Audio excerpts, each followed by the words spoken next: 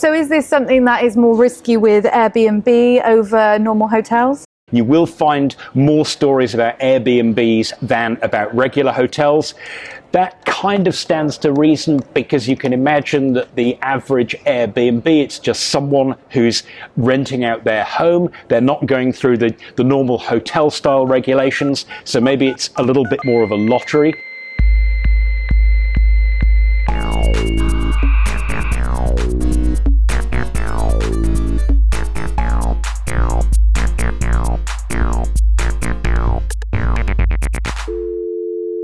Welcome to the April 14, 2019 episode of the Raymond Tech News Podcast. Each week I curate the articles, tweets, and back-channel sources to provide a 15 to 20 minute summary of tech news. But this week will be a little shorter than usual since I didn't have an opportunity to write a feature story. Otherwise, I'll start off like I always do with the headlines to keep you up at night. Data breaches, privacy concerns, and security threats. Then, I'll balance out the negative with a series of stories to restore your faith in technology and, maybe, humanity. The cold open today was from Naked Security Live, a video series available on YouTube discussing the fallout from another security camera found in the private living space of an Airbnb that I reported on last week. There's a link in the show notes to the YouTube video. Let's dive into data breaches. AeroGrow International, makers of the AeroGarden smart countertop gardens, have begun notifying customers of a Magecart-style attack which stole customers' credit card data during the checkout process. Microsoft announced a breach this week which revealed cybercriminals compromised one of its customer support representatives, giving the attackers access to personal information and credentials shared with the rep by customers. A just-released study has announced that the healthcare sector is the number one target for major data breaches, being fully a quarter of all data breaches last year. Yahoo has finally reached a deal in U.S. federal court to remedy the largest data breach in history. Yahoo will have to pay a $117 million settlement. Two Romanians were convicted on a variety of fraud and hacking charges this week. Court documents revealed the pair infected and controlled more than 400,000 computers, mostly in the US, to steal identities, mine cryptocurrency, and commit other acts of fraud. That's it for data breach news. Let's move on to privacy headlines. IBM X-Force researchers have released an alert about TrickBot, which is a tax-themed malware hidden within Microsoft Excel spreadsheets. The malware is being distributed via spam email. To continue developing its marketing push to be the most secure mobile platform, Apple has added another confirmation step before you subscribe to apps on its App Store. Russia has fined Facebook 3,000 rubles, or $47, for not complying with its laws that require online companies to store Russian user data on Russia-based servers. Mark Zuckerberg is reportedly still laughing. Apple is in hot water with the US Congress and human rights advocates after it removed several Hong Kong artists from its Apple Music China platform. Critics say it missed a chance to be a stronger voice for freedom around the globe. Bloomberg released a report this week on the teams Amazon has listening to conversations from its Alexa smart speakers.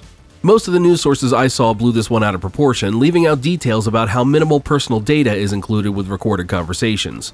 The primary jobs of these teams are to improve Alexa's understanding of users' commands and reduce the likelihood that Alexa is woken by accident.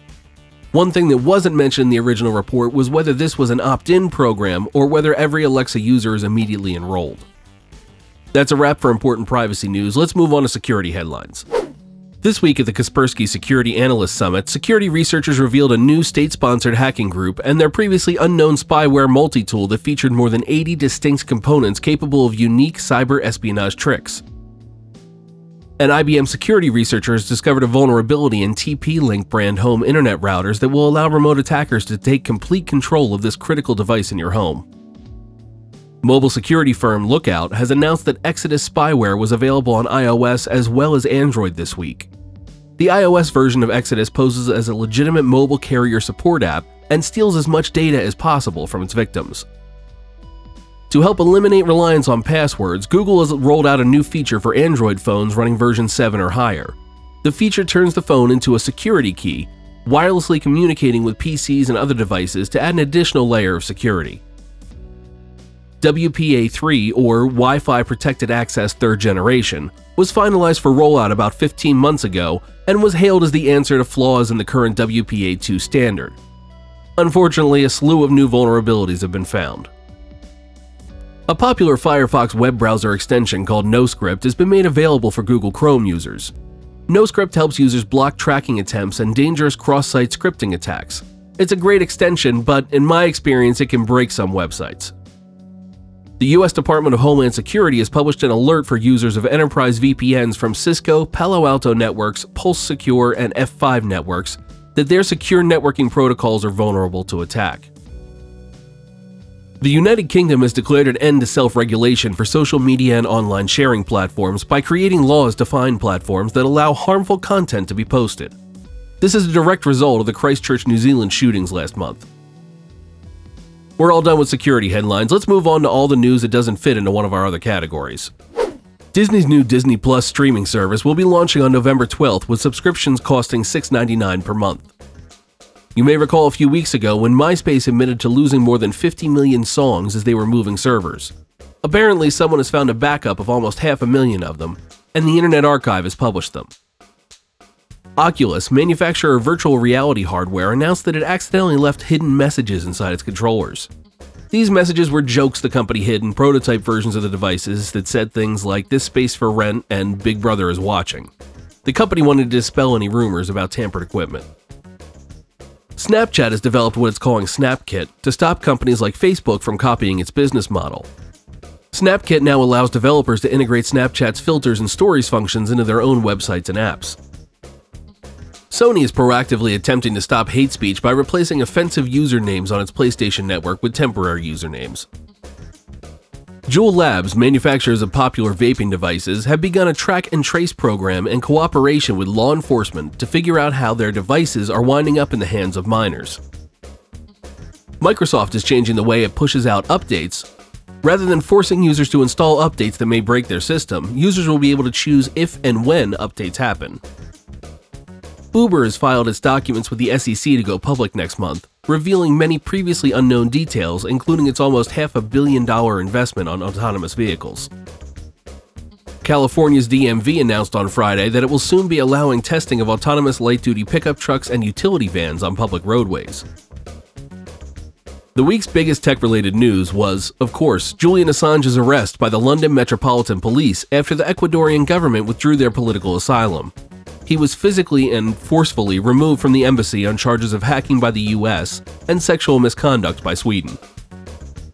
Thomas White, also known as Dread Pirate Roberts 2, has made an astonishing news comeback this week.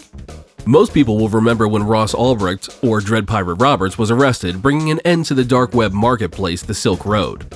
Almost as soon as his arrest was announced, the Silk Road 2 popped up, run by Dread Pirate Roberts 2. Some tech news outlets listed him as a cybercriminal who got away. It turns out that Thomas White was actually arrested in November 2014 and has been quietly held in England. He's been sentenced to 5 years and 4 months in prison for his role as a dark web drug lord. Now, it's time for this week's good news. New York City's IT infrastructure is enormous. 330,000 employees, 8.6 million residents, hundreds of web applications for things like street plowing, and the popular nyc.gov site provide an ample attack service for cybercriminals. In response, the city government has created the New York City Cyber Command. The NYC3 has built a secure data pipeline for cybersecurity experts that allows for alerts, visualization, and analysis. Using open source tools that are built to be blisteringly fast, the pipeline enables analysts to easily and quickly make decisions about the safety of its infrastructure and, more importantly, its millions of residents and visitors. NASA has completed a new study that indicates interplanetary travel should not negatively affect the human body.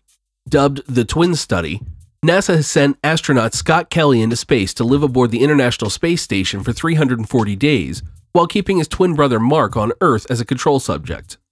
NASA compared the twins on a molecular level to come to these conclusions and believes that it is physically possible for humans to safely make trips to and from Mars, which could take up to 3 years. Most of the DNA measurements taken of the two brothers returned to normal when Scott returned to Earth. Scientists will continue studying the effects of space on the human body, but did note that specific portions of Scott Kelly's DNA related to immune response and DNA repair did not return completely to normal. Unless you live in a black hole, you've probably seen the news about the first ever picture of a supermassive black hole. Supercomputers, 8 telescopes on 5 continents, hundreds of researchers, and 5 petabytes of data across more than half a ton of hard drives. But how did we get this image from 55 million light years away? Community. Experts worked for years to photograph and compile the data from all those different telescopes.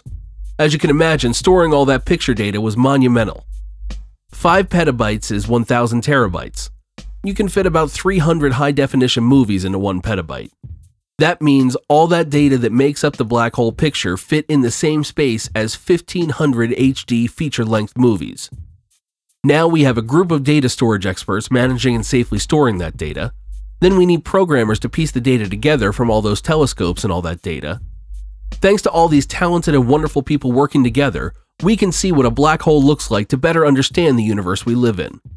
How cool is that? That's it for this week in tech news that matters to you.